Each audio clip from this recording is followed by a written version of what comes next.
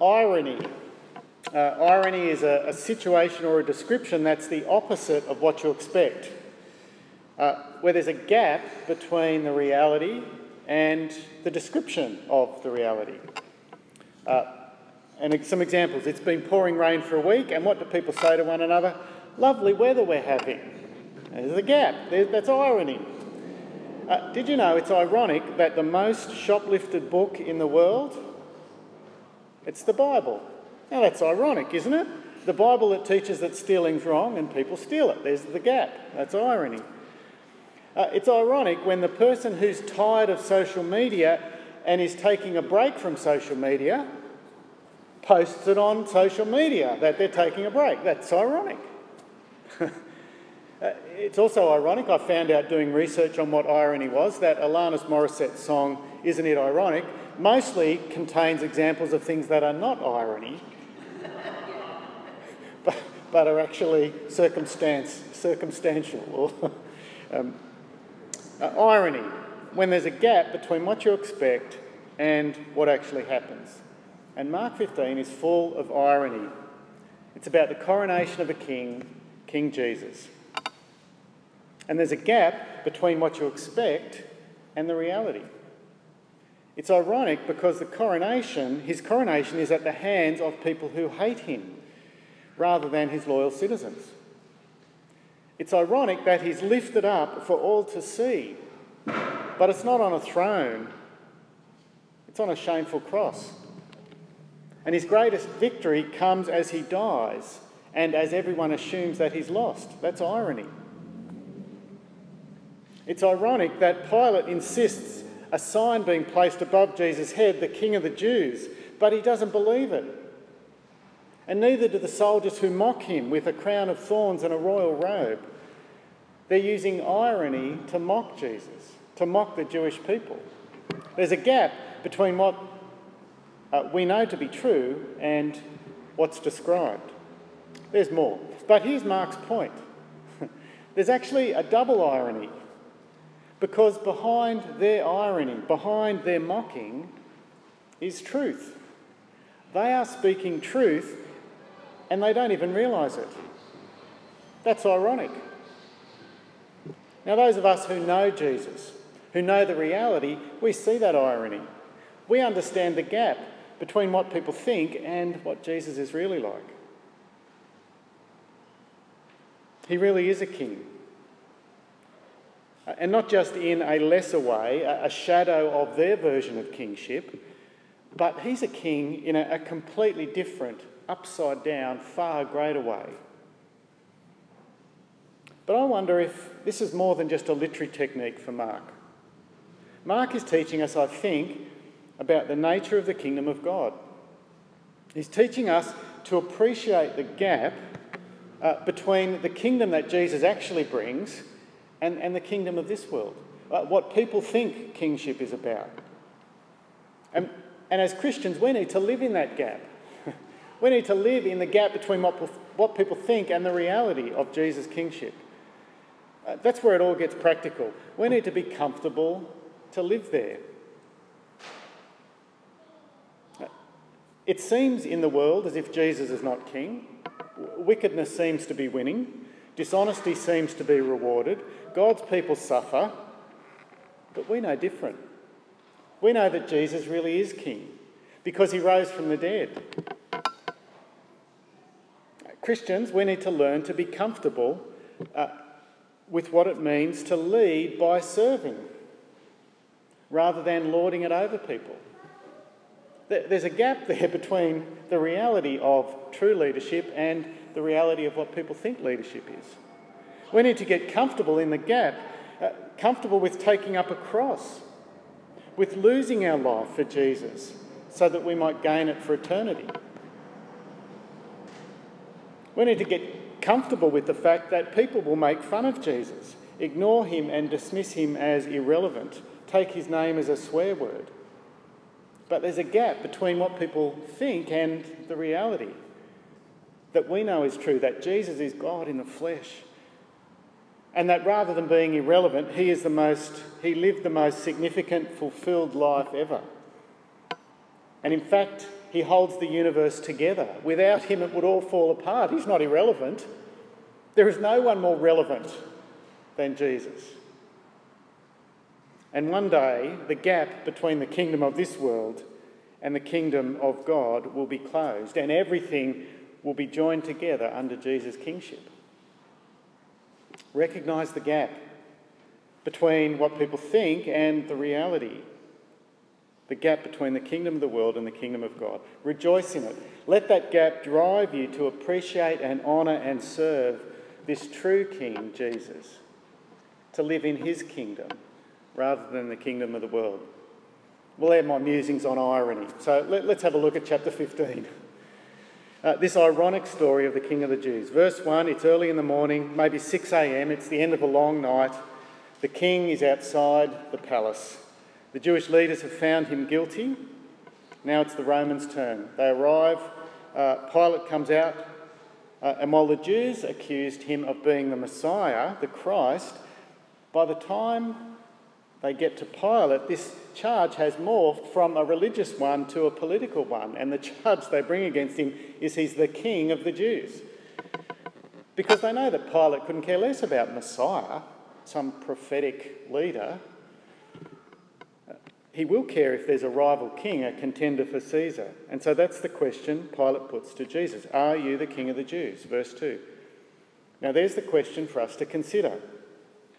Because Pilate means one thing by King of the Jews and Jesus means something else. There's this gap in expectation. But Jesus doesn't immediately clear things up. He literally says, in the Greek, you say, which could mean, yes, it is as you say, like our translation in the church Bibles, but it could also mean something like, well, that's what you say, like some other translations. But perhaps Jesus means to be unclear, you say, because that's the question around which this chapter holds together. Is Jesus the King of the Jews? And what does that mean? For the Jewish leaders, it was simply a means to get him killed. A loose translation of Messiah that suited their purposes. For the Romans, King of the Jews was the claim of a rebel, someone like Barabbas, a threat to Caesar who deserved death. And it's ironic because even though both groups mean something different by that title, they're actually correct. He is the King of the Jews, the one God sent to bring in his kingdom. But despite the Jewish leaders' best efforts, Pilate sees no case. It's just some petty Jewish squabble. He tries to set Jesus free. Verse 9, do you want me to release to you the King of the Jews? Verse 10, knowing it was out of envy that the chief priests had handed Jesus over. Pilate knows Jesus is no king. If he actually thought he was a king, he wouldn't offer to release him. But he's making a point. Do you want me to release this King of the Jews? He's making a point to the Jewish leaders who think that they can manipulate him. But rather than a pretend rebel released, they would rather have a real rebel released. And so Pilate releases the murderer Barabbas. The innocent one is handed over to be killed instead. Well, now, scene 2, the Roman soldiers take over. The king moves from outside the palace into the palace. Verse 16, the soldiers led Jesus away into the palace, that is the praetorium, and called together the whole company of soldiers. They put a purple robe on him, then twisted together a crown of thorns and set it on him. The praetorium, it was the name for the soldiers' quarters. This doesn't sound very regal, does it? But Mark calls it the palace. Now, technically he's right. It was Herod the Great's palace that they were staying in, where the soldiers were housed when Pilate came to town. But Mark's point is to show the irony. And so the king goes into the palace. And the irony continues. Even though the soldiers are going to give him a good beating, they've taken the king to the right place and they give him the right clothing, including the crown. And they mock him. They bow down to him as if he was a real king, as if they thought he was a real king. And they give him the acclaim that's reserved for the king, for Caesar. But rather than "Hail Caesar," it's "Hail, King of the Jews." But their mocking turns on them, and Mark is mocking them because the double irony is that he is just what they call him. He does deserve their loyalty, their honour. When the soldiers have had their fun, they lead him out to be crucified, the king in procession. But there's no royal carriage, there's no trumpet fanfare or red carpet, there's no crowd cheering his appreciation. In fact, there are none of his citizens, no followers, no one to help, and so they have to drag a stranger from the crowd to carry the crosspiece. When Jesus becomes too weak, Simon from Cyrene, verse 21. And when they make it to Golgotha, they offer him the king's cup, verse 23. But not a drink of celebration, not fine wine to heighten the senses and gladden the heart. It's wine that's mixed with myrrh, a narcotic, to deaden the pain of what's coming. How ironic. Well, next we get to scene 4. The king is lifted up. But rather than see his splendid, rich clothing, his royal crown, it's all gone and he's presented naked in shame. And just in case we've missed it, the sign above his head reads "The King of the Jews" at Pilate's insistence, sending a message to the Jewish leaders, sending a message to any likely revolutionaries thinking of starting trouble. Here's what will happen to those who oppose Rome. He's misguided and he's evil, but he's accurate. How ironic. And everyone joins in the ridicule. Verse 29, the passing crowds. Verse 31, the Jewish leaders. They call Jesus to come down. If he comes down, that will make them believe that he is a king. The irony is, it's only by staying there that he can become king. They say, he saved others, but he can't save himself. The irony is, it's only by not saving himself that he can save others. And verse 32, the criminals on his right and left,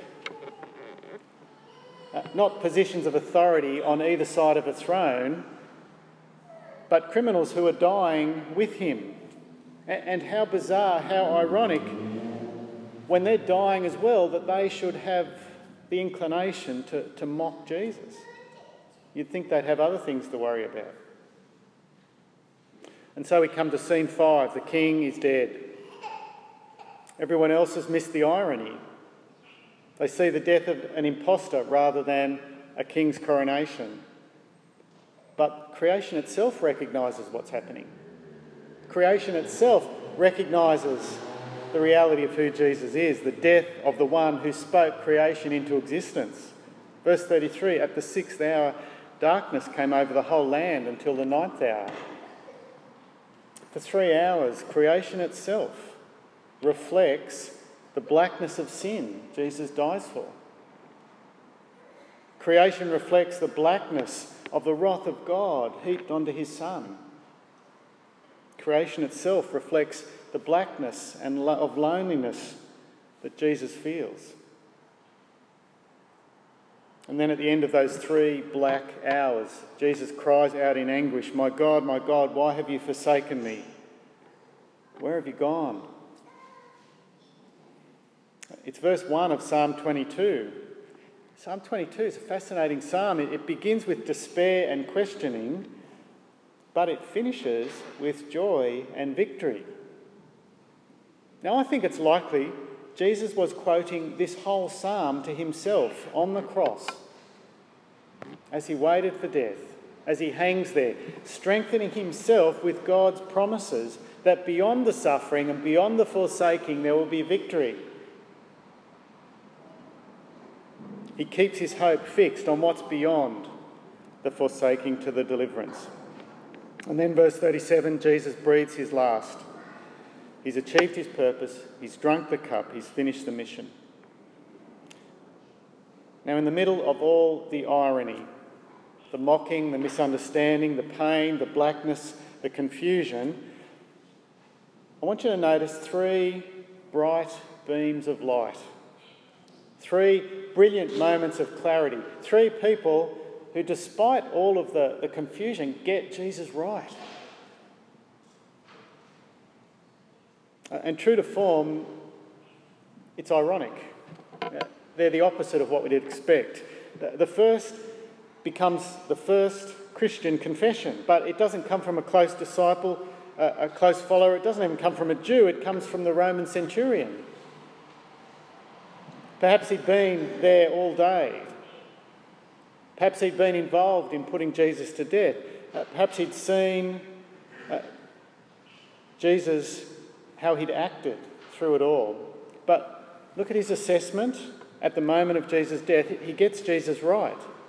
Truth that puts the rest of the lies to shame. Verse 39, surely this man was the Son of God. Now, the irony is, Son of God, it was a common title for Caesar. It was printed on the coins, Divi Filius in Latin, Son of a God. Or in Greek, Huios Theou. But that's what the centurion calls Jesus, not Caesar. In lots of ways, it's a dangerous opinion. It's a dangerous statement to make. This man was a son of a god. But for Mark's purposes, ironically, it's correct. It's more correct than he realises. It's ironic that this loyal Roman citizen, this executioner, is the first to recognise the crowned King Jesus. But he's not alone, verse 40. Verse 40 tells us there were some women watching from a distance, and they're the second bright light, witnesses to the coronation. Once again, it's ironic. It's not apostles who are there, it's not leaders. In fact, it's not even Jewish men. It's women. Jewish law says women were not legally able to appear in a court as witnesses. They're not good enough for a Jewish trial, but here they are, witnesses to the coronation, the greatest event of history to this point. We'll see them at the tomb. We'll see them at the empty tomb, the same group.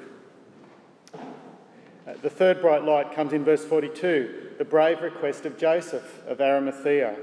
He asked for Jesus' body. Pilate agrees. Joseph buries Jesus. And it's ironic, once again. Why?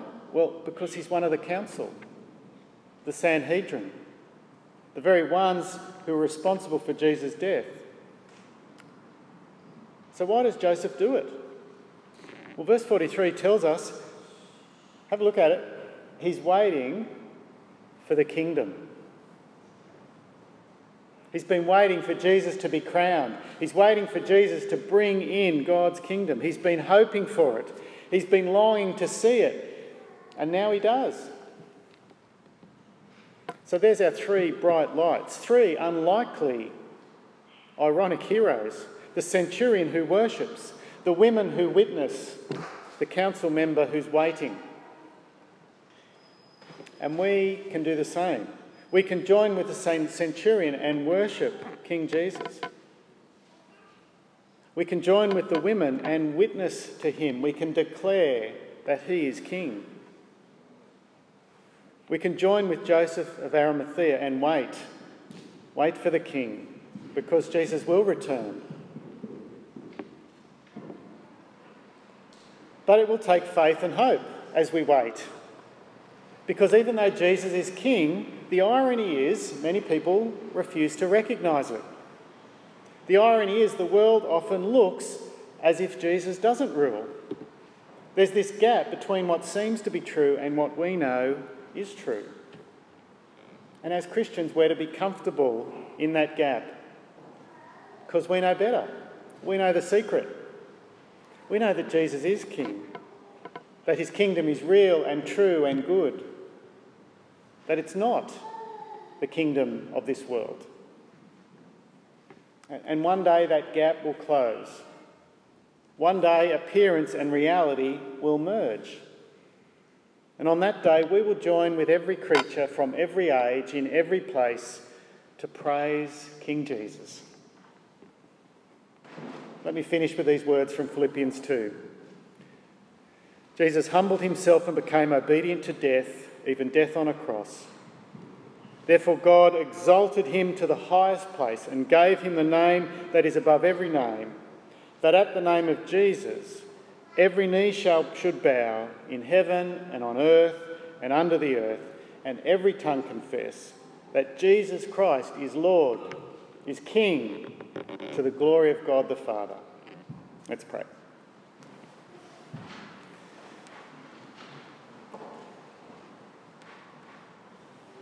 Heavenly Father, as we think about the confused motives and the irony of correct behaviour but incorrect knowledge, help us to see clearly.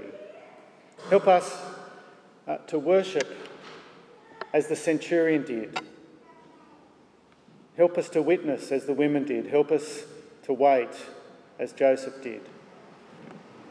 And we long for that day when Jesus, King in our hearts, will be revealed as King of everything. And we pray these things in his name. Amen. Well, we're going to sing our final song.